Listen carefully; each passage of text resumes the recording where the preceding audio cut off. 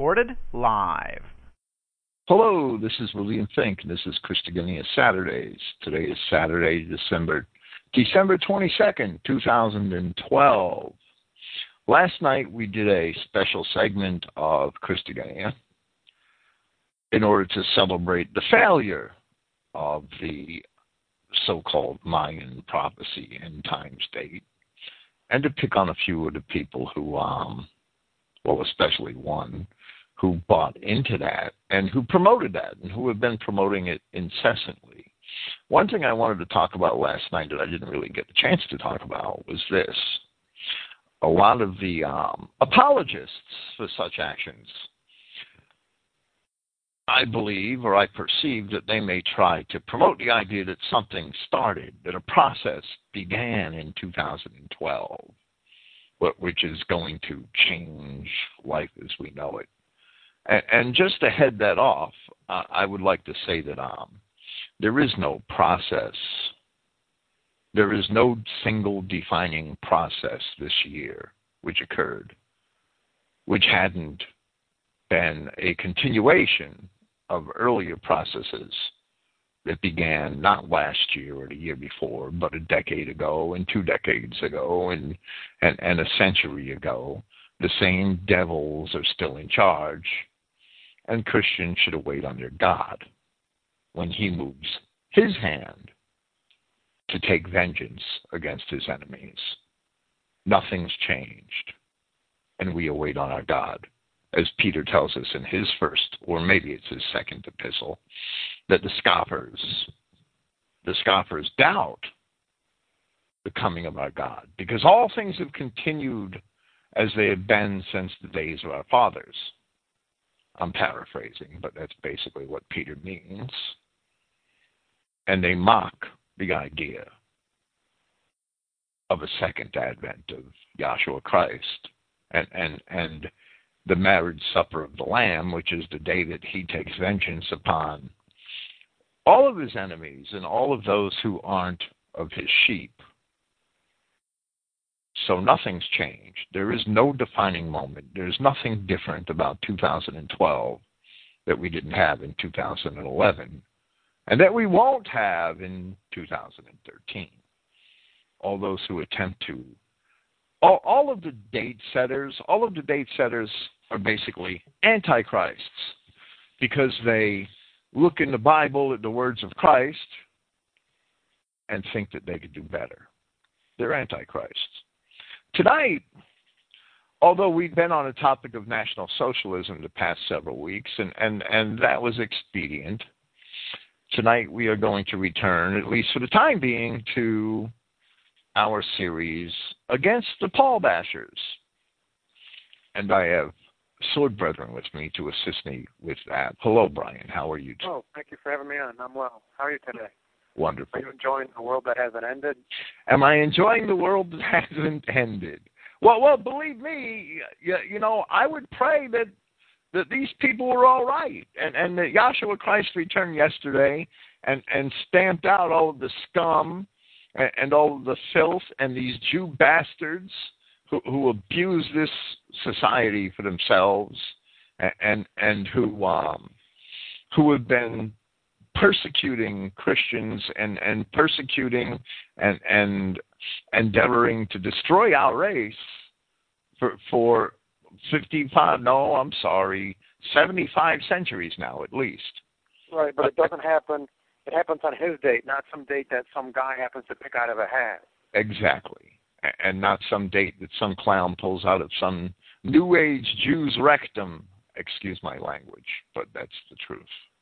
It's incredible that supposed Christians would deny the Scripture and have the effrontery to believe that they could do better. Well, we are told that scoffers will come and they'll say, "Where's the promise of his coming?" Yeah, I think that these people are essentially scoffers. And that's what I had just been trying to refer to. You paraphrased a little more accurately than I did, but it's basically the same thing. Okay, tonight it's Against the Paul Bashers, Part 5.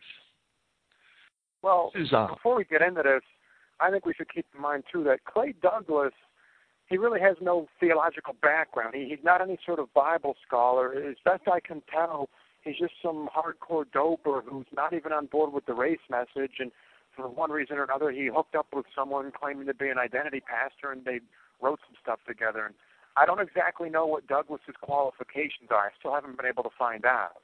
Well, all right, but when I wasn't going to get into it too much tonight, maybe, but you've just given me the opportunity. When and it's in my opening notes, but only in part, right? So I'll go into it a little deeper. In the summer of 2005, while Clifton was preparing my open letter in response to H. Graeber for publication in his Watchman's Teaching Letters, and that's the paper which we have recently presented in the first 4 parts of this series against the Paul Bashers. One of Clifton's readers sent him a couple of articles found in Clay Douglas's Free American News magazine, which, much like the trash that Graeber had produced, was written, that the articles were written to attack and discredit the Apostle Paul of Tarsus. Now the Douglas articles are a little craftier than the articles from Graeber, and the devices that the anti-Paul devices that we see in the Douglas articles are a little more cunning than the ones in Graeber, and these what these do is it gives me the opportunity to exposit a whole lot of the facets of Paul's epistles, which would be difficult to exposit in this manner otherwise. So that's why I enjoyed doing it. That's why I enjoyed writing this 20 teaching letters for Clifton, is what this that this included in total, and that's like 160 pages, right? Now, Clay Douglas, these articles were published in the December 2003 and January 2004 issues of Clay Douglas's Free American News magazine. Now, it was initially perceived that they were written by Clay Douglas, who was the magazine's publisher. Since then, I have learned, and I've learned it from talking to Clay Douglas himself, that he did not write these. And you're right, Brian, he has no theological background whatsoever. However, he took credit for writing these. And someone else really wrote them while he published them under his name. Now, we're going to respond, and over the course of this series, we're going to reproduce these articles fully in this podcast, in this series of podcasts, in order that we can respond to them properly, and that's going to take a lot of segments of this program to do so. I don't know if it's going to be 5 or 8 or 9 or how many. It's going to run for quite some time over the coming months. Now, as for who wrote these articles, after seeing some subsequent work from Clay Douglas and some of his, there was a third Paul bashing article that I never addressed because it was published much later, and that Paul bashing article had a name on it, and I'm pretty sure, but I'm not 100% certain, that the person that wrote these first 2 articles is a clown named David Owens, who goes by the name Brother Nazariah, and who fashions himself to be some sort of New Age Essene.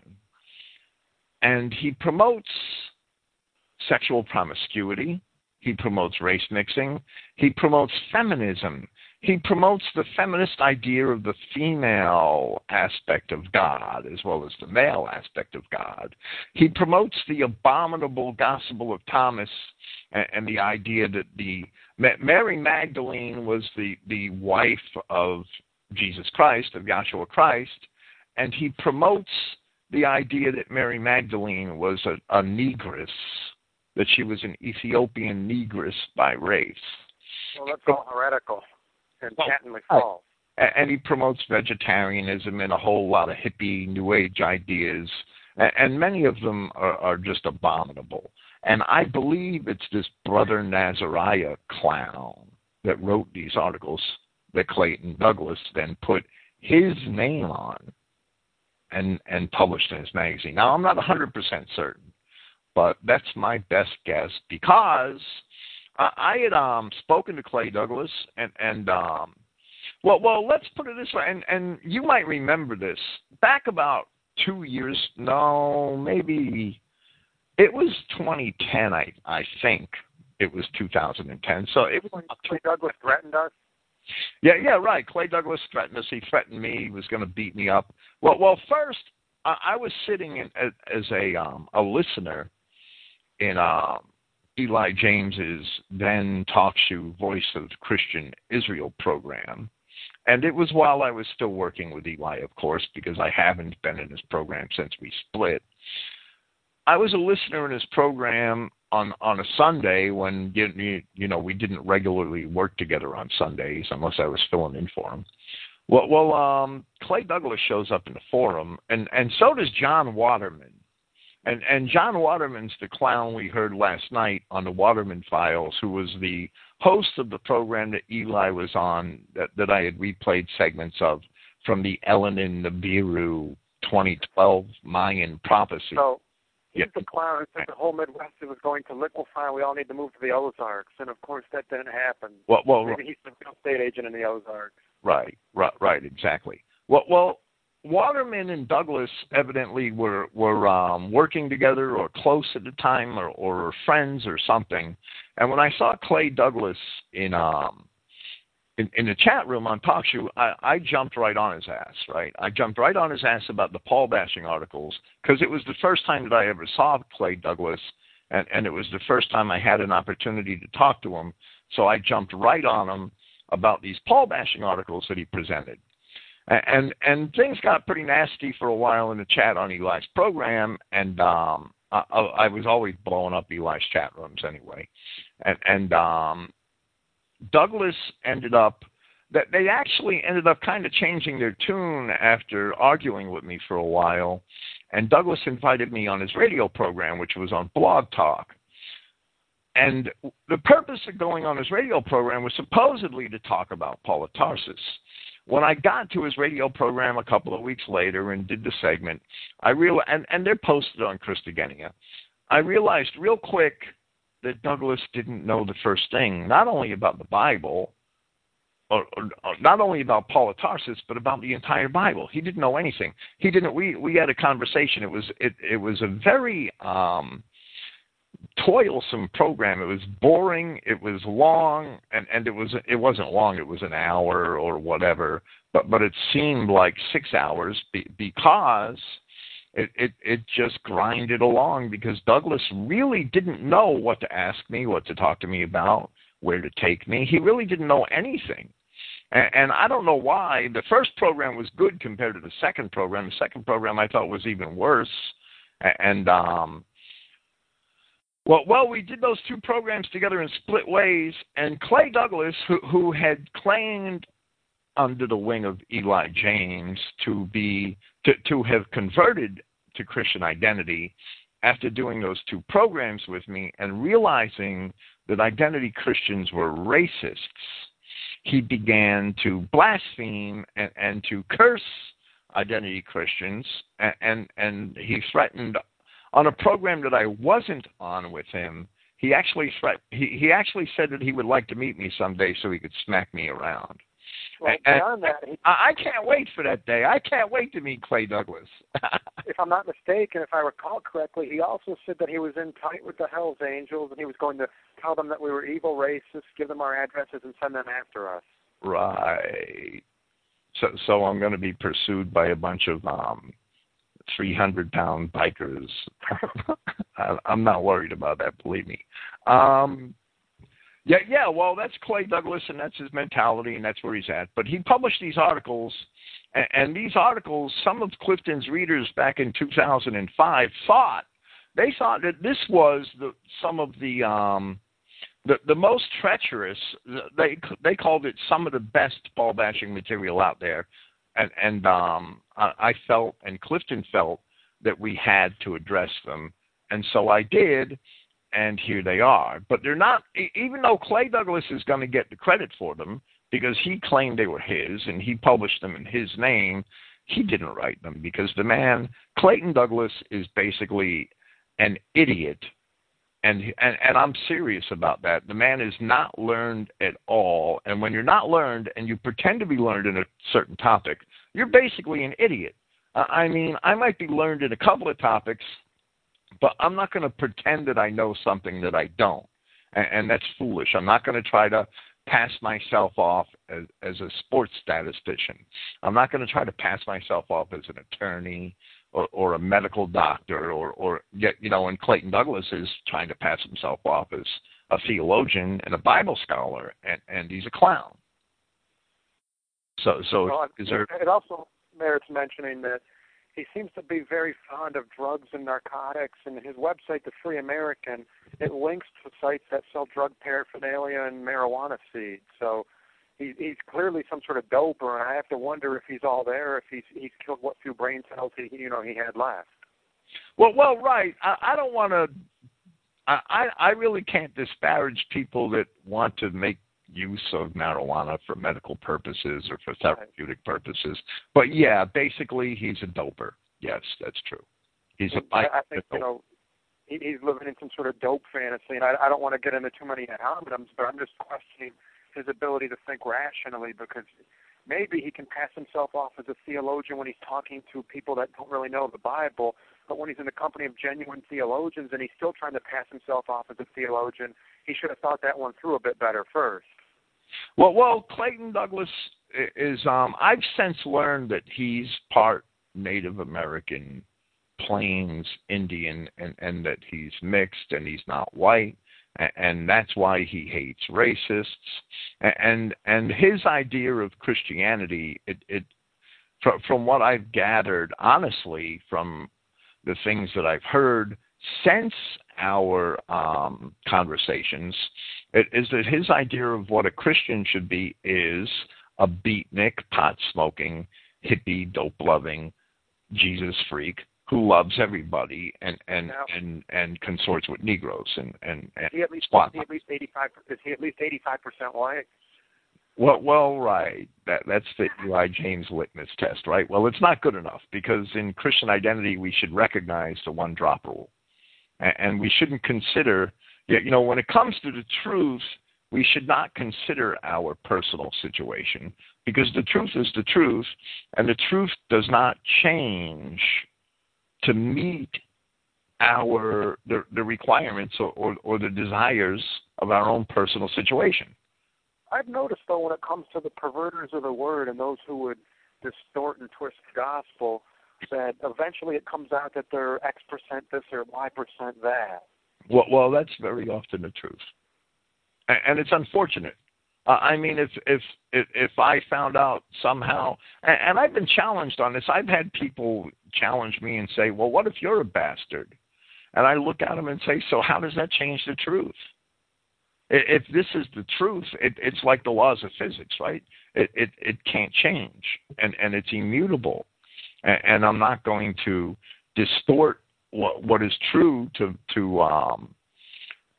that I could pass and get into the kingdom of God because I'm 1% this or 15% that, right? I mean, the truth is the truth, and we can't change it, because the truth belongs to God, because He created us and He created the creation. Now men have bastardized it and created things that are false, and things that are false cannot enter the kingdom of eternity. That's just not possible, because God only created what is good, and all bastards are bad. That's just the way it is, and your personal situation cannot change that. Absolutely. Clay Douglas lays the foundation for his statements against Paul of Tarsus by criticizing the Jews as a race. That's what. And let me. I'm sorry. I have to back up a little bit. Before addressing Douglas's the actual Paul bashing articles that he printed, I'm responding to some of the statements made by Douglas in the Publishers Corner section of his December 2003 Free American magazine, where he prepares his readers for his subsequent Paul-bashing articles. Now, I'm not going to fully address Douglas's Publishers Corner comments, but I will discuss some of his idiotic statements before we move on to his actual articles. Douglas lays the foundation for his statements against Paul of Tarsus by criticizing the Jews as a race, where surely his intentions are good. Yet, I don't see much point in debating any of the Jews themselves on a topic, which is something that Douglas described doing in his magazine. Now, it could be less frustrating and more productive to simply beat your head against the wall, right? Christ set a good example for us in this regard. And this, I talked about this last night on my Luke chapter 23 presentation, right? The example Christ set for us in dealing with the Edomite Jews was that when the Edomite Jew Herod, and he was a king, right? He was a tetrarch. When the Edomite Jew Herod questioned Christ at length concerning many things, as it says in Luke chapter 23, verse 9, Christ answered him nothing. Neither did Christ answer the Edomite high priest who questioned him, which is recorded in Matthew chapter 26 and Mark chapter 14. Why should we argue with the Jews concerning good and evil? It'll never get us anywhere. How could Jews, being evil, say anything good? Matthew 12, verse 34, offspring of vipers. These are the words of Christ. How are you able to speak good things being evil? Douglas goes on to refer to the fact that Judeo-Christianity is almost an oxymoron. They're Douglas's words. Douglas would have been correct if he had omitted the word almost. I'm going to quote, like I said, addressing the Paul bashers allows me to elucidate many things that I wouldn't normally get to point out, right? I'm going to quote Ignatius. He was a Christian bishop who wrote circa 110 AD. And Ignatius said in his epistles to the Magnesians, and we could find it, there's a copy of Ignatius's epistles in the Lost Books of the Bible and the Forgotten Books of Eden, which is pretty obtainable, Artisan Publishers. Ignatius said, and I quote, "It is absurd to name Jesus Christ and to Judaize, for the Christian religion did not embrace the Jewish, but the Jewish the Christian." Ignatius, an early 2nd century Christian bishop, understood that Judaism embraced the Hebrew Bible. It was an embrace of the Hebrew Bible by aliens, and they contorted and perverted and twisted it. But the Hebrew Bible was Christian. The Christian religion is the religion found in the Old Testament. It's Christianity before Christ. That's how Ignatius understood it in his epistle to the Magnesians. Surely Ignatius understood that the Old Testament religion of our, and when I say our, I mean the peoples descended from the nations of Israel, who today are mostly represented by Anglo-Saxons and German Saxons and the Celts and the Scandinavians and the related peoples. The Old Testament religion of our fathers was nothing more or less than Christianity before Christ, and that Judaism is a corrupted version of the Old Testament laws of Moses, adopted by pretenders and charlatans claiming to be something they aren't. Now, the litmus test of the Apostle Paul should be whether or not he teaches and understands these things. Whether or not he teaches. If we're identity Christians and we believe it, the litmus test of the Apostle Paul should be whether or not he teaches identity Christianity. And I would challenge any Paul basher whatsoever listening to this podcast, and I hope Ralph Bagel and Jerry Kirk and some of those other clowns are listening, to come here, to send me an email, and we'll set a date, and you come here, and if you want an honest discussion about these things, I'm willing to have it, and we could talk about these things. However, first, I would advise that you go to Christogenea, and you go to the front page, and you scroll down to the bottom, and you listen to a presentation I did at the Fellowship of God's Covenant People back in May of 2012, which demonstrates that Paul was the first Christian identity pastor. Paul was the first Christian identity minister, because that's what he taught. to all his assemblies, and it's evident in all of his epistles. Paul taught in Romans chapter 9 and in 2 Thessalonians chapter 2, which are poorly translated in the King James Version of the Bible, he taught that the people in Judea who were claiming to be Jews were imposters and charlatans. He taught us that they were Edomites, and we can prove that from the Old Testament, and we can prove it from history. Brian, do you have any comments? Well, you wrote that Douglas begins his attack on Paul by criticizing Jews as a race. Wouldn't the first step, though, to be he'd have to prove that Paul was actually racially a Jew? Well, right.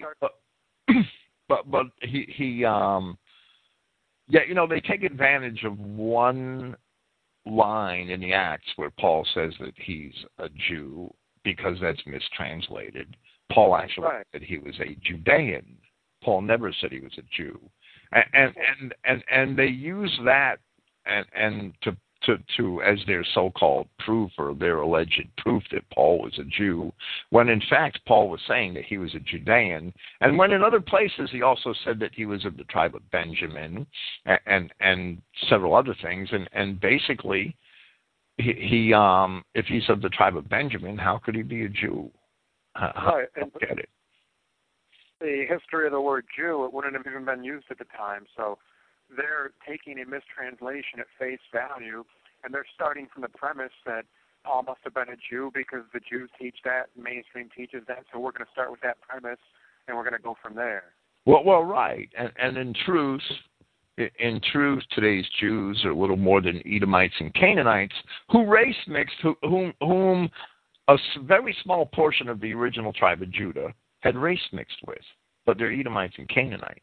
I mean, if you're a Negro and you have one white great-great-grandfather, you're still a Negro. Unless you're in Brazil. Well, right, that's a possibility. From this point, Douglas goes on to attack the position assumed by many mainstream sects that the Bible, as we have it, is infallible. And again, Douglas is pretty much on target in that. But, as we will see later, some of his reasoning is wrong. And like I said, this gives me the chance to discuss a lot of things, and here's one of them. I'm going to talk about the Bible as we have it. First, basically, there is nothing seriously wrong with many of the Greek manuscripts handed down to us through the ages, and they can be tracked through the ages, right? Copyist errors have occurred in many places, yet the vast majority of those errors are minor and of little consequence. They don't really affect Christian doctrine. In other places, in some manuscripts, synonyms were substituted, and often only to replace archaic words with more common ones, or because of preferred variations in regional dialect. Nearly all of these are of no consequence. In some manuscripts, difficult or poorly understood sentences were altered, and sometimes this presents a problem, but nowhere are the major tenets of the true Christian faith seriously challenged when the oldest, most reliable manuscripts are followed. More dangerously, some spurious additions were made in several places, especially in Mark and John, but many smaller ones in Luke, John's epistles, and elsewhere, many of which made it into the King James Version and persist in more modern versions. Yet because many old manuscripts do not have most of these interpolations, and more so because archaeologists have more recently discovered many ancient papyri, which date from the 2nd through the 5th centuries, to which we can compare those copies of the ancient manuscripts handed down through the ages. The errors and additions made in texts can be detected for the most part, and they can be corrected or removed. The most glaring, the lengthiest examples of spurious additions to Scripture, I would say, in my opinion, are those in Mark chapter 16, verses 9 through 20, and John chapter 7:53 through chapter 8, verse 11. Yet, for one who studies at length and in depth, it is fully evident that the consistency of the Word and the revelation of its prophecies are the best signs that, while not found today as perfect as in its original forms, the books of the Bible, except for the book of Esther, which I do not accept as canonical, I could prove that it's far from canonical, it's not, surely were the inspired word of our God, Yahweh, when they were written. Our biggest obstacle to understanding them is translation. And that all of the popular and published New Testament translations have been very poorly done, or at least contain a large quantity of serious errors, is highly demonstrable. And it is not only vague and subjective matters of exegesis that I would contend over, but also many issues of vocabulary and grammar, things which aren't so fuzzily subjective. And my point in writing all that, my point in demonstrating all of that, is that it's not good enough. It's not good enough for a man who's criticizing any part of the Bible to simply say that the Bible as we have it is not infallible. If you want to criticize any part of the Bible as we have it, you have better studied it in depth, and you better understand all of the things that I just said about the manuscripts. And if you don't have a firm foundation for what your Bible is based on, because my Bible isn't the King James Bible, and I've said for years that my Bible isn't any one book. My New Testament isn't the Christogenea New Testament, even though I wrote it. I translated it. My New Testament, yes, the Christogenea New Testament, it represents my understanding of what the Greek texts say. But whenever I have a passage to look up in the Bible, I go right to the Greek, and I look at all the variations, and I do that over and over again. I still do it today. I still do it today in my program preparation. I still do it. Because I could make a mistake or I could make a bad judgment call. Whether one manuscript or another manuscript is correct boils down often to a judgment call. So what is the Bible? That has to be established first. But it's not enough to be a critic of any part of the Bible without taking a damn good look at what you consider the Bible to be and giving it some serious study and understanding where these texts come from and what's happened to them along the way before you start criticizing them. And that's a lot of people just pick up the King James Bible, read it, and start criticizing it, and they have no idea what they're criticizing. I wonder, Bill, the evangelicals that swear the King James is the infallible Word of God, well, was the Word of God originally communicated in modern English? They never addressed that issue. The King James is only as good as the translators. Well, absolutely, and you know the real the real sad fact is that even the Anglican Church, which produced the King James Version of the Bible in the 17th century, wrote into their own Westminster Confession that any that any disagreement or quarrel or contention over Scripture has to lead to the investigation of the original Greek and Hebrew. So they didn't see the King James Version of the Bible as infallible, and they're the ones that produced it. The problem with modern theologians is that for the last 400 years, layer upon layer of exegesis and interpretation from a mainstream point of view has led to the creation of many, many doctrines that if they start questioning parts of their translation, their doctrines begin to unwind and their entire religion falls apart. And that's why they have to deem the translation that they started with as infallible. It's not infallible in the eyes of God. It's infallible in their eyes because once they start questioning it, all their doctrines fall apart. That's what Paul calls the systemization of deception that they have created. And this was evident.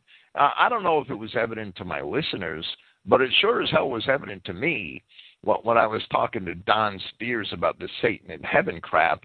He is such a proponent of the King James Version of the Bible, and one of the things that I pointed out was that he'll go and admit that the word ethnos should be nations rather than Gentiles. He'll admit that the word for Judeans in Greek should be Judeans rather than Jews, and he'll stop there. He doesn't really want to go into all the bad translations in the King James and start correcting them, because then his even though he professes Christian identity, he has a lot of Baptist doctrines, and when you start correcting those translations, those Baptist doctrines start to fall apart, and that's what they're afraid of. So that's why they're King James only advocates, because they've got 400 years of bullshit theology in their heads, and they don't want to have to empty it out. That's why you have King James only advocates. They're taken, and when these people find the truth of Christian identity, they still don't want to empty all that crap out of their heads, and they basically, as Christ said, they take new wine and they pour it in old bottles, and they take new patches and they adhere it to old cloths, and before you know it, everything's ripped up and destroyed. They can't stand. You can't stand in the truth unless you stand with an honest translation of the Scripture. No comment? Well, I think they're fundamentalists in the sense that their translation, their chosen translation, they're very much sold on it, and they're not open to the possibility that their translation might be wrong, because if they were open to that possibility, like you said, that would start to tear apart their doctrine. Absolutely. And their doctrine is what they're more interested in. Exactly. And they're not really interested in coming to an understanding of the truth or conducting an honest study. They already know what they want to conclude, so they have to get the translation that helps them to conclude that. Well, exactly, and men do that all the time. That they have a conclusion and they go in the Bible and look for support for the conclusion. As soon as they find it, they stop there. Right. Where if they read another paragraph, there might be an argument against their conclusion. Right. To his credit. And not everything not everything Douglas says is wrong. It's just that his execution to correcting it is very wrong. To his credit, Douglas states that while I believe that the Bible is a valuable, historically accurate document, as accurate as is possible for something done by the hand of man, it is not for me the end all and be all. It is to mind-molded Christians. I don't know where else you get your Christianity from if not the Bible. I mean, this, if Bible intends the modern published edition, certainly is true. Yet the greater truths of the Christian faith surely can be revealed through a proper and thorough study of our ancient manuscripts together with history, prophecy, archaeology, and language. All 5 of those are important to arrive at a proper Christian understanding. Yet Douglas fails, where further on he states, there have been numerous translations from Aramaic to Greek to Latin to Hebrew and finally to English and back again. I don't get all that. Well, wait, whoa. When it says the Hebrew, if I'm not mistaken, biblical Hebrew is basically a dead language, and modern Jew Hebrew, we don't really have any translations based off of modern Jew Hebrew. Well, right. The Jews of today contend that Aramaic was the primary language of Judea. Well, I thought it would have been, weren't they Hellenized, though? Well, yes. They weren't all Hellenized, but they were Hellenized, and even the ones that weren't Hellenized, and a good number of them weren't really Hellenized, that they still knew Greek. They still understood Greek. Even Josephus read the classics in Greek before he learned to write Greek, and he had to learn to write it. I mean, you could read it. I could read Koine Greek, but I don't know if I could sit and write an original letter in Koine Greek and have it be as understandable as it should be, because writing a language from scratch is really something you really have to know how to speak it colloquially in order to write it. Excuse me, I need a drink. To his credit, Douglas understands that the Bible is valuable and historically accurate. However, he has this false Jew idea that it was translated from Aramaic to Latin to Greek to Latin to Hebrew to English and back again, and that's what the Jews would like you to believe. The Jews of today contend that Aramaic was the primary language of Judea, and that the New Testament books, at least many of them, were somehow originally written in Aramaic.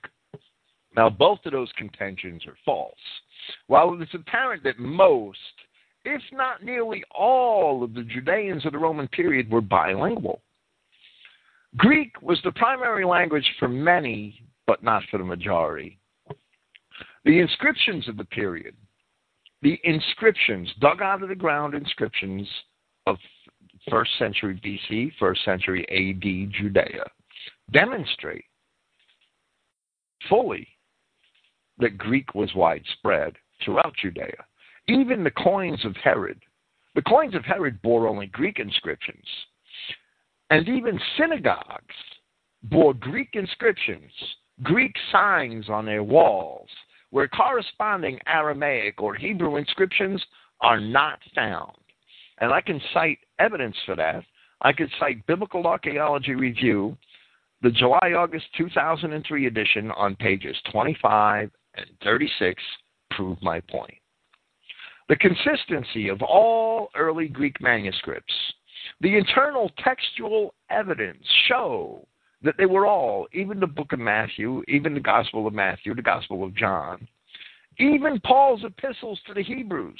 Paul's epistle to the Hebrews was originally written in Greek. They all were. The provenance, which is the archaeological proof of age and setting, the provenance of the earliest Aramaic manuscripts known shows that they were translated from Greek into Aramaic, contrary to the claims of today's Jews. The earliest Aramaic manuscripts known of the New Testament were translated from Greek into Aramaic. There's a discussion of this in the introduction to the Nestle Aland Novum Testamentum Graecae, the 27th edition, which I often refer to simply as the NA27, on pages 65 through 68 of the introduction. There's a discussion of that. And the proof that the earliest Aramaic manuscripts were translated from Greek to Aramaic. Aside from all of this, most of the Old Testament quotes found in the four Gospels and in Paul were taken from the Greek Old Testament. They were taken from the Septuagint. That most of them are just word for word from the Septuagint, and not from any Hebrew or Aramaic version, except that some quotes do more closely resemble translations from those versions. But they're a minority.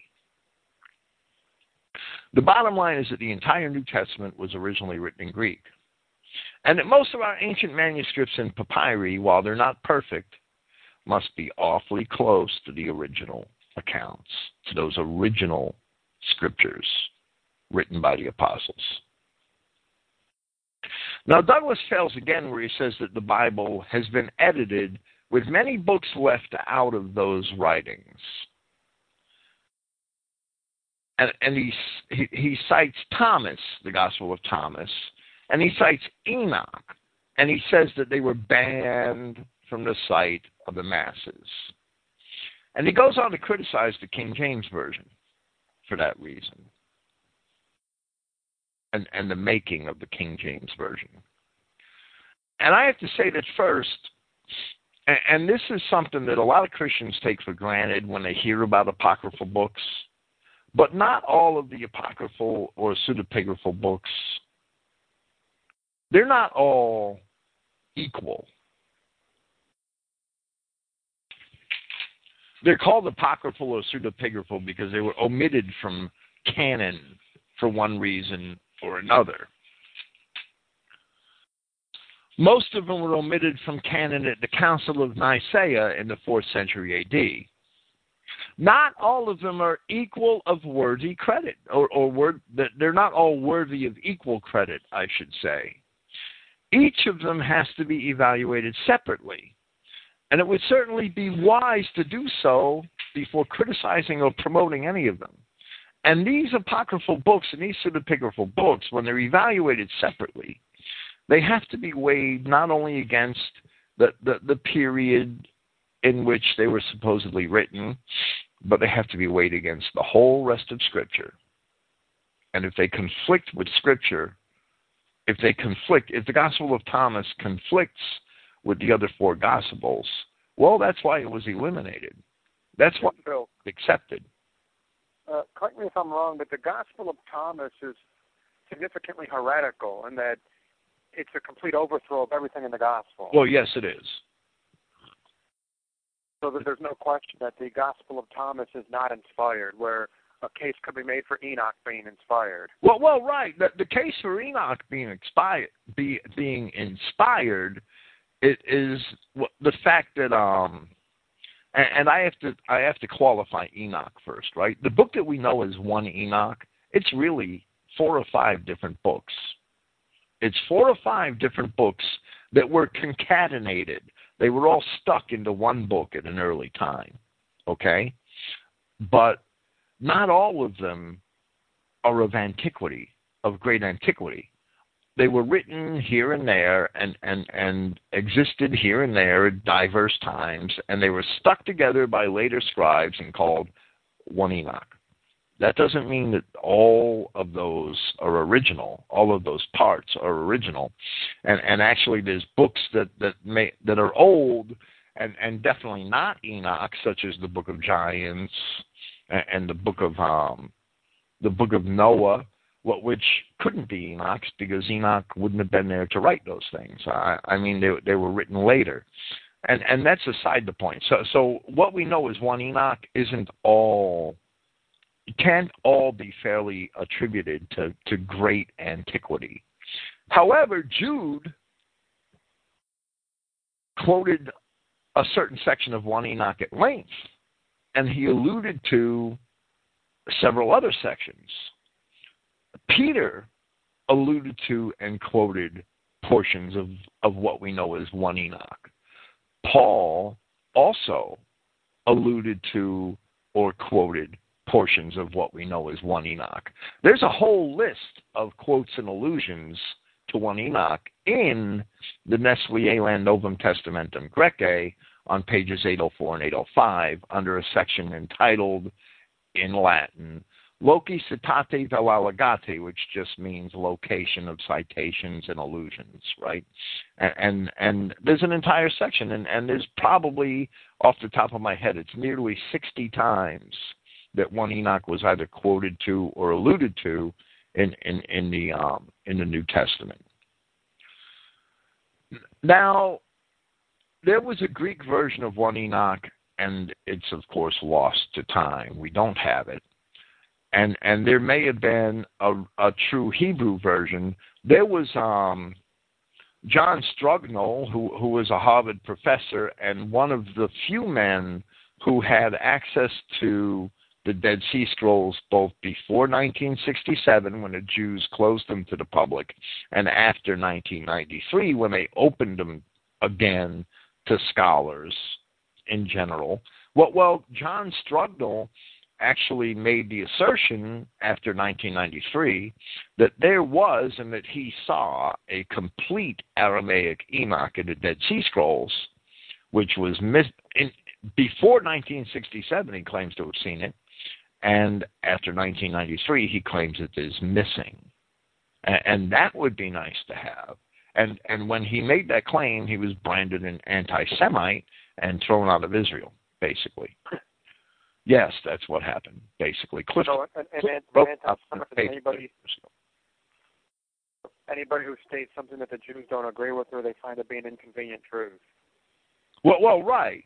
So Enoch does have it's highly demonstrable that at least portions of 1 Enoch are canonical, should be considered canonical, because the apostles, on multiple occasions, multiple apostles quoted from or cited or alluded to portions of 1 Enoch. But the so-called Gospel of Thomas, along with certain other documents discovered at Nag Hammadi, okay? Nag Hammadi was, it's a place in the Egyptian desert. The Gospel of Thomas is nothing but one of those forgeries perpetrated by the Jewish sect of the Gnostics, which was originally based at Alexandria. They created many false Christian books in order to corrupt Christianity. They failed miserably in the 2nd and 3rd centuries. However, the Gnostics have had much more success deceiving people today, especially since the Nag Hammadi manuscripts have been located by archaeologists. Clowns such as the novelist Dan Brown have reaped millions of dollars by capitalizing on the deception, perpetuating ancient blasphemies. The Gospel of Thomas is an ancient Jewish blasphemy. Haven't they been doing this all throughout the ages, though, with Schopenhauer, if you can't beat them, embrace them, with all these American Nazi groups that turn out, like Frank Collins, born Frank Cohen, if you can't beat the enemy, pretend that you're him. Well, absolutely. That's an old trick. Yeah, good or bad, whether it's good or bad, none of the apocryphal books were ever banned from the sight of the masses. That just didn't happen. It never happened. Rather, as we also know has happened to a good many valuable history books, okay? How are books reproduced? I want you to think about how are books reproduced. Well, back then, there would be somebody, a scribe or a monk or someone in a monastery, and he'd write it out painstakingly letter for letter by hand, and it might take a month to do a book. Well, right, but you're only going to reproduce books that you're getting paid to reproduce, right? So it has to be in demand. Now, if you're a church monk, if you're living at the expense of the community through the church, right, and the church hierarchy wants you to reproduce certain books, you're going to reproduce them. But basically, that's your bread and butter, right? You're getting paid one way or another to reproduce these books. Well, when Enoch was not included in the canon, the church simply stopped reproducing it. But it was never banned from the sight of the masses. It never was, and it's unfortunate that they stopped reproducing it. It is highly unfortunate, because I would love to have the Greek 1 Enoch, and I know it existed. But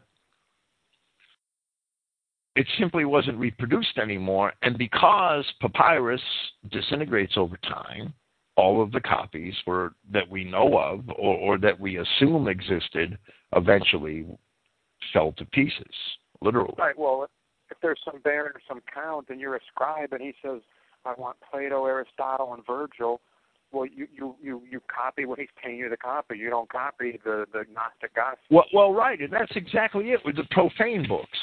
The profane books, and when I say profane, I mean secular, right? The non-biblical books. The profane books were only copied for profit. They were only copied by scribes when the scribes knew that they could sell copies of them. So, sadly, many good history books that just weren't popular for one reason or another eventually disappeared because they were no longer copied.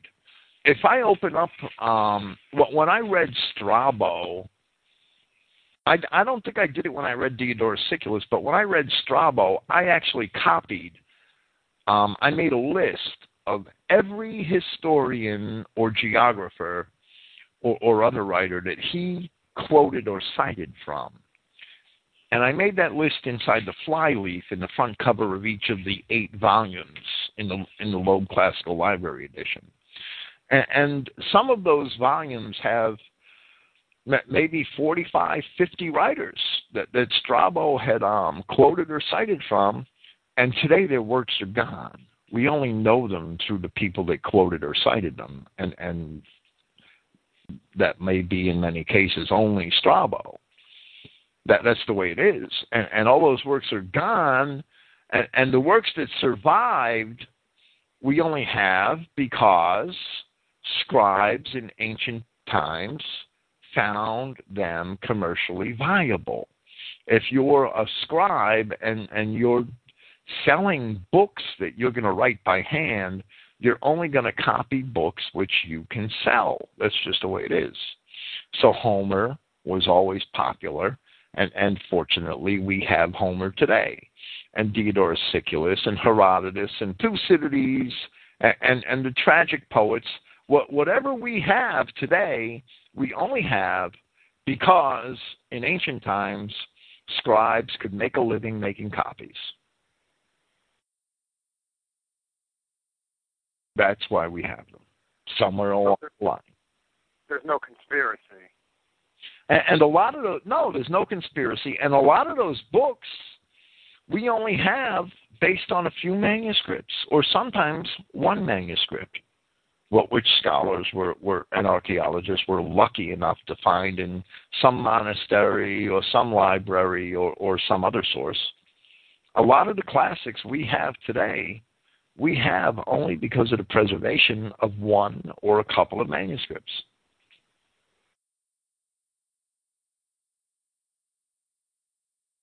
So these Bible books that weren't approved by the Council of Nicaea, that they weren't banned from the sight of the masses, that they just stopped copying them because that they were no longer under a commission to copy them, or they were no longer getting paid to copy them.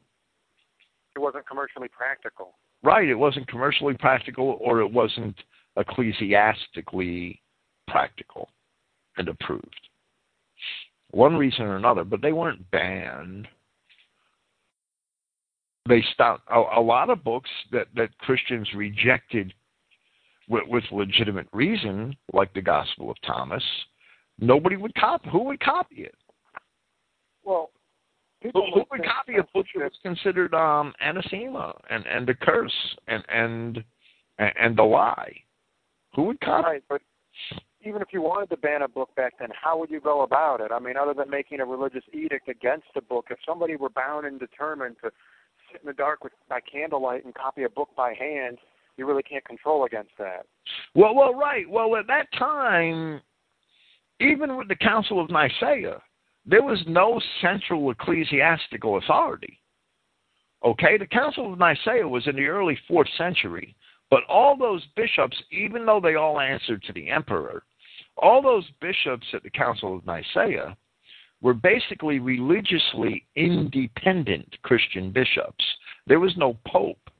There was no pope until after the time of Justinian, which wasn't until the beginning of the 6th century, 200 years later. So with no central ecclesiastical authority, the bishops had a lot more latitude, and they only answered to the emperor. The Gospel of Thomas was never banned from the sight of the masses. The Gospel of Thomas was understood as early as the time of Irenaeus in the 2nd century to be a fraud. It was a fraud which the Jewish Gnostics at Alexandria attempted to perpetrate upon Christianity. And it failed. And it failed rightly. And it failed miserably. However, the Gnostics managed to bury some of these manuscripts in the desert at Nag Hammadi, and they were dug up 1,800 years later, 1,700 years later, and they became a success. They became a success. The Jewish descendants of the Jewish Gnostics made them a success. To me, they're an archaeological curiosity, and that's where it ends. but they're not Christian documents. That they actually. Genuine documents such as the Dead Sea Scrolls, we're not going to be given access to those, are we? Those are under lock and key in Israel. Well, I mean, we scholars actually photographed all of the Dead Sea Scrolls with high-resolution photographs before 1967. And there are projects online to make those photographs available. The Dead Sea Scrolls had a lot of exposure before 1967. In 1967, during, I think it was the Six-Day War, when the Jews seized the West Bank, they seized the museum where the Dead Sea Scrolls were being studied by mostly American, British, and German scholars at the time. And when they seized it, they closed it off to all but a hand-picked selection of Jewish, I hate to use the word Jewish and scholar in the same phrase, right? Namely, Emmanuel Tav, I think, was one of the leading Jews with access to the Dead Sea Scrolls. And there were even many Jews excluded that actually were very resentful at that. One of them was Giza Vermes. Giza Vermes is a Jew who wasn't in the in crowd and couldn't get into the Dead Sea Scrolls for 25 years, and he wrote a couple of books whining about that. So he couldn't make money from the Dead Sea Scrolls, so he wrote books and made money whining about the Dead Sea Scrolls. Well, I think it was 1992, actually, that the restrictions were lifted and that academics from outside of the little in crowd could actually get access to the Dead Sea Scrolls. And one of the academics who got access, who had access before 67 and regained it after 92 was John Strugnall. I mean, how many academics, most people when they reach the professorial level are already advanced in years, I mean at least 40 or 50. How many of them are going to still be working in 1992 who were working in 1967? I mean... Probably less than 5%. Yeah, right. That's a long time span. So the Jews reopened them to academics to examine in 92. However, by then they had already, I'm sure they had already, they had 25 years in isolation with their own select group of epigraphers and archaeologists and so-called scholars to do whatever the heck they wanted with them, right? So there are fragments of Enoch in the Dead Sea Scrolls, and there are many fragments, and I've cited them often in my papers. I would prefer in my papers to cite the Dead Sea Scrolls version than to cite the Ethiopic version. Can we ever know what that language sounded like when spoken? Which language is that? The language of the Dead Sea Scrolls. Well, the Dead Sea Scrolls, some of them are Aramaic, some of them are Hebrew, some of them are actually Greek. It's right. Well, all those dead languages. They're all dead languages. I mean, that there are people who claim that these Turks in Greece today speak Greek, and I would protest that strongly. And even though they use a lot of words that are Greek, it's the language has changed drastically since classical times. And the same thing with Aramaic, that there are some people who would claim that these Arabs in Syria and diverse other places are actually speaking Syriac, are actually speaking Aramaic, and I would protest that. That they're speaking a bastardized version of it, just like the Greeks are speaking a bastardized version of Greek.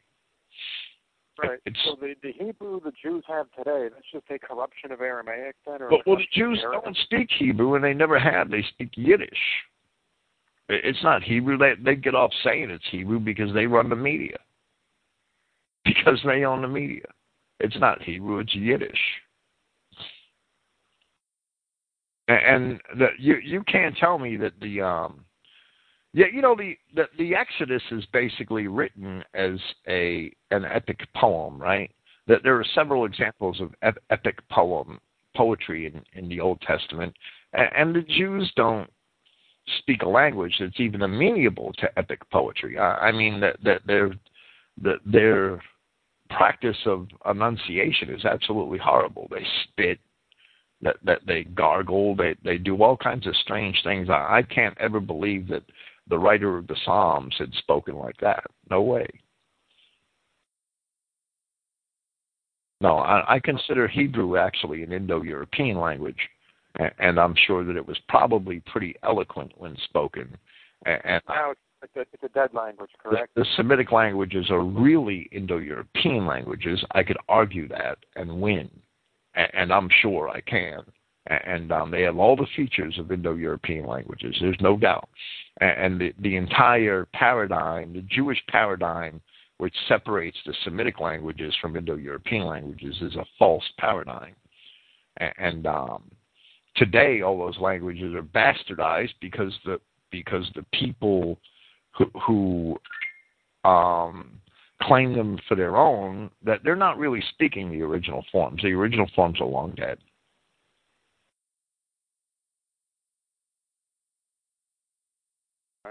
Well, Douglas makes a huge mistake in criticizing, in his little preface, of criticizing the King James Version for not including books that were actually left out by the Council of Nicaea and lost to eternity 1,200 years beforehand, right? And it shows you that he really has no sense of history. The next part of Douglas's introduction states that he states that he personally has never felt the need or the desire to attend church. Something about the people there struck him as hypocritical and judgmental. Nor is he a dedicated Bible. He makes that admission. Nor am I a dedicated Bible scholar, he says. And he says that he believes that true knowledge of God is available for everyone, from within, not from tangled, mangled teachings of various sects. So he basically exposes himself there as having New Age egalitarian beliefs, right? Well, what was your Jewish origin? If they're getting ready to put you under for open heart surgery, the so-called surgeon comes in and he declares that he's not a dedicated surgeon, he doesn't know much about medicine, and that a true knowledge of medicine is available for everyone and it comes from within. And you don't need to go to any fancy medical school to learn about medicine. Right. And that's, first, for one who isn't a dedicated Bible scholar, and for one who obviously isn't a very good amateur historian, confusing the creation of the King James Version of the Bible with events that happened 1,200 years beforehand at the Council of Nicaea, Douglas surely goes out on a limb because he is about to spend nearly 13 pages. His first article bashing Paul took 13 pages of his publication. And he spent that slamming Paul of Tarsus with all sorts of false accusations, amid many other poorly conceived ideas and accurate statements. Now, what sort of man would announce an ignorance of something? He announces an ignorance of the Bible. I'm not a dedicated Bible scholar. What sort of man would do that, especially with something so important as the Bible, and after admitting he's not a Bible scholar, then spend so much time tearing apart large parts of the Bible with strong criticisms? And I would think that only an idiot would do something like that, and that's Clayton Douglas. But these things have to be addressed. He'd have to be either colossally ignorant, colossally arrogant, or he's so arrogant he doesn't realize just how ignorant he truly is. Well, right. And in truth, Brother Nazariah wrote these articles. Clayton Douglas didn't. Clayton Douglas only took credit for them. And Clayton Douglas is not a dedicated Bible scholar, so he wasn't even... He was too ignorant to realize that the articles are just trash. But they're pretty cunning trash in a lot of ways, and they have to be addressed. Has an invitation ever been extended to this Brother Nazariah character?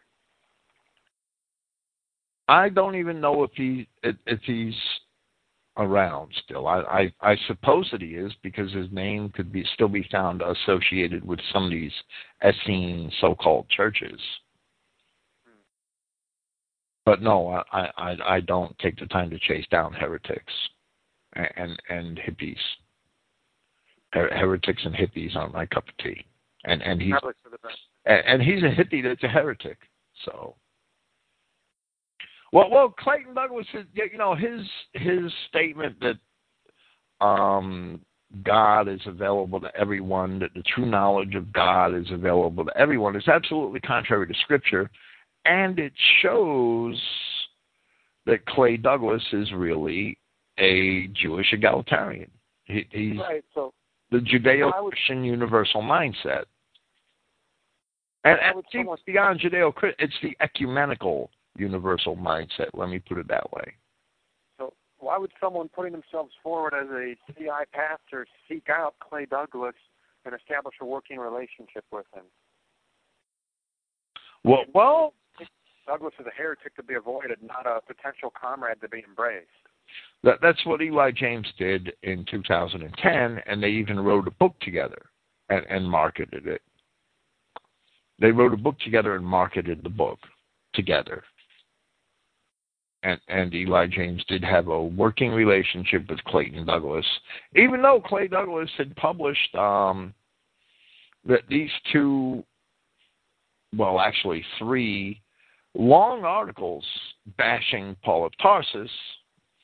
Even though Eli James claims to be a defender of Paul of Tarsus and has several papers defending Paul of Tarsus on his website, and I don't remember the subject of Paul of Tarsus ever coming up between Eli James and Clay Douglas in anything that I had seen them interact together with. So I don't understand why Eli would search him out and work with him without his retraction of these articles.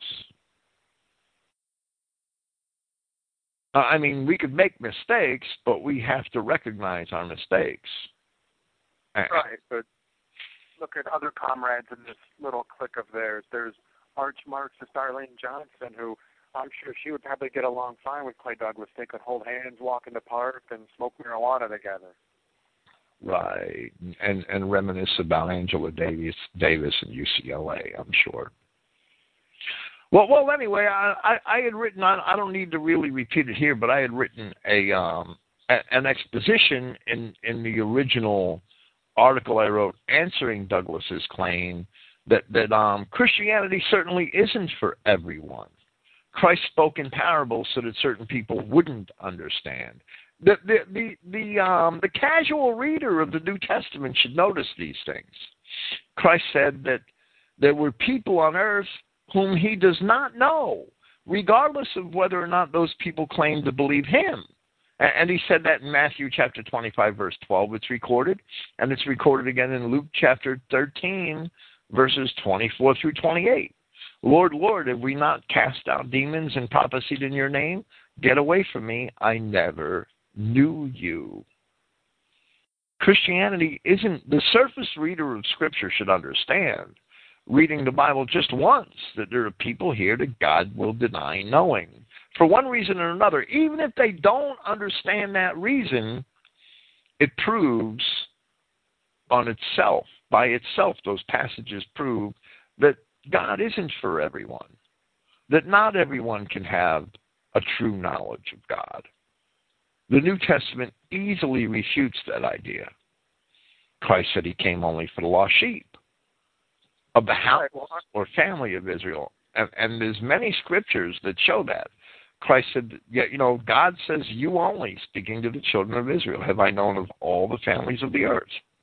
Christ says that no one can know God unless the Son allows it. He says that in Matthew 11:27 and Luke 10:22. No one can come to the Father unless the Son permits it. Paul says in Hebrews 1:6 that all the messengers of God must worship Christ. Christ says that no one gets to the Father except through me. So if you're not a Christian, you'll never see God. And when I say Christian, I use the word in the racial covenant sense of the word. You can't, the Bible itself dismisses all the false messengers of Islam, Hinduism, Judaism. Clayton Douglas is asserting that regardless of the Bible and regardless of your religion, everybody, God is available for everyone from within. They're Clayton Douglas's words. A true knowledge of God is available for everyone from within. Well, everyone from within can manufacture their own God, but it's not Yahweh, the Creator God. Well, this sounds like the Marxist gospel of Jim Jones. I remember a direct quote from Jim Jones. He shouted to his followers, "There's only one hope of glory, that's within you. No one's going to come down from the sky. There's no heaven up there. We'll have to make heaven down here." Well, right, and that shows it shows the mentality of Clayton Douglas. It is basically the Jewish Marxist, humanist, egalitarian mentality, and that's the mentality that he's bringing to his religion, bashing Paul of Tarsus. The problem is that many identity Christians have bought this crap. They've bought these Paul-bashing articles of Clay Douglas. They believe them. They quote them. They've carried them. And they should know better. And that's why a lot of this garbage has to be addressed.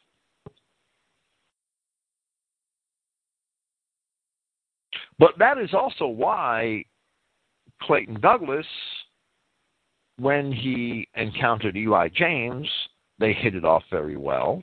They did a book together, and Clayton Douglas thought that he was Christian Identity until he talked to me. And after he talked to me on 2 of his programs, he started blaspheming Christian Identity and threatening identity Christians with violence because we were racists. So he was really fine with Eli James's version of Christian Identity until he met me. And then he realized that we were evil Nazi racists. I guess Arlene Johnson was fine with Identity when she knew Eli's version of it. Well, right. And then we exposed her as a Marxist, and she disappeared for 3 years. Or 2 years. She crawled out of the woodwork since then? Well, I know they've had emails back and forth since then because I had the content of those emails posted on the Christogenea forum. Where Eli told Arlene Johnson that he had to get rid of me because I'm a Nazi and I'm trying to Nazify CI. Yes, it was all lies. It's posted on the forum. That's very self-serving. Well, of course it is, but I don't want to make this program a continuation of last night. It has to stand on its own. But yes, and Clay Douglas has to. Well, you could see just from watching that relationship and how it dissolved, and it's very obvious that through knowing only Eli James, Clayton Douglas had a very comfortable egalitarian view of Christian Identity. And when he met me, he realized that he had to make a left turn and steer out of Christian Identity because he didn't belong. And anybody that doesn't believe those words should just go to Eli James or to Clayton Douglas and ask them what happened to their relationship and why Clayton Douglas embraced Christian Identity and all of a sudden rejected it. And the information is all in Clay Douglas's own blog talk podcasts in 2010. So basically, Clay Douglas thought he had an invitation at a wedding feast. He showed up and he learned that he didn't have an invitation. Well, exactly, because Christian identists are suddenly evil, racist Nazis.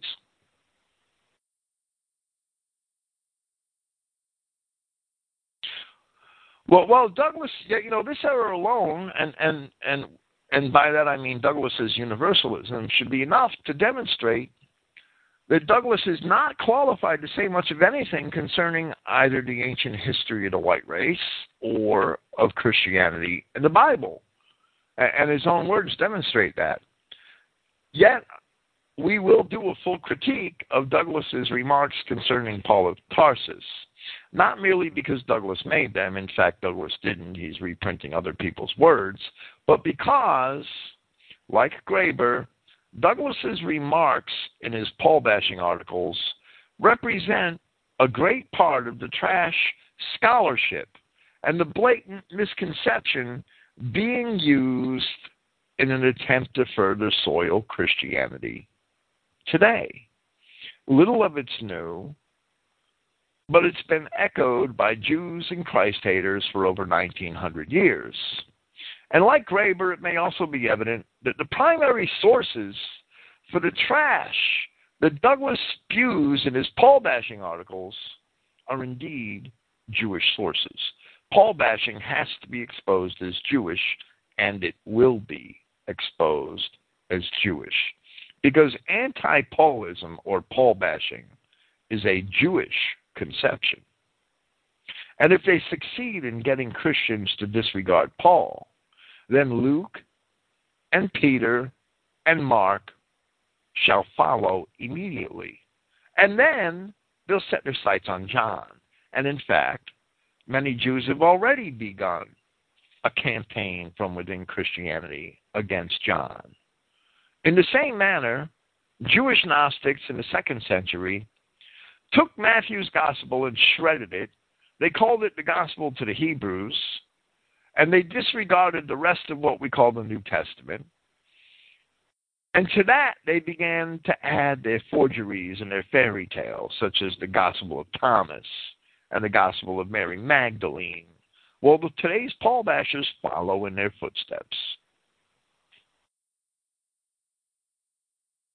With that, we will end this program, and that's the introduction to the next segment of Against the Paul Bashers. We'll be back next week, and next week we will begin addressing, point by point, Clayton Douglas's Paul-bashing articles.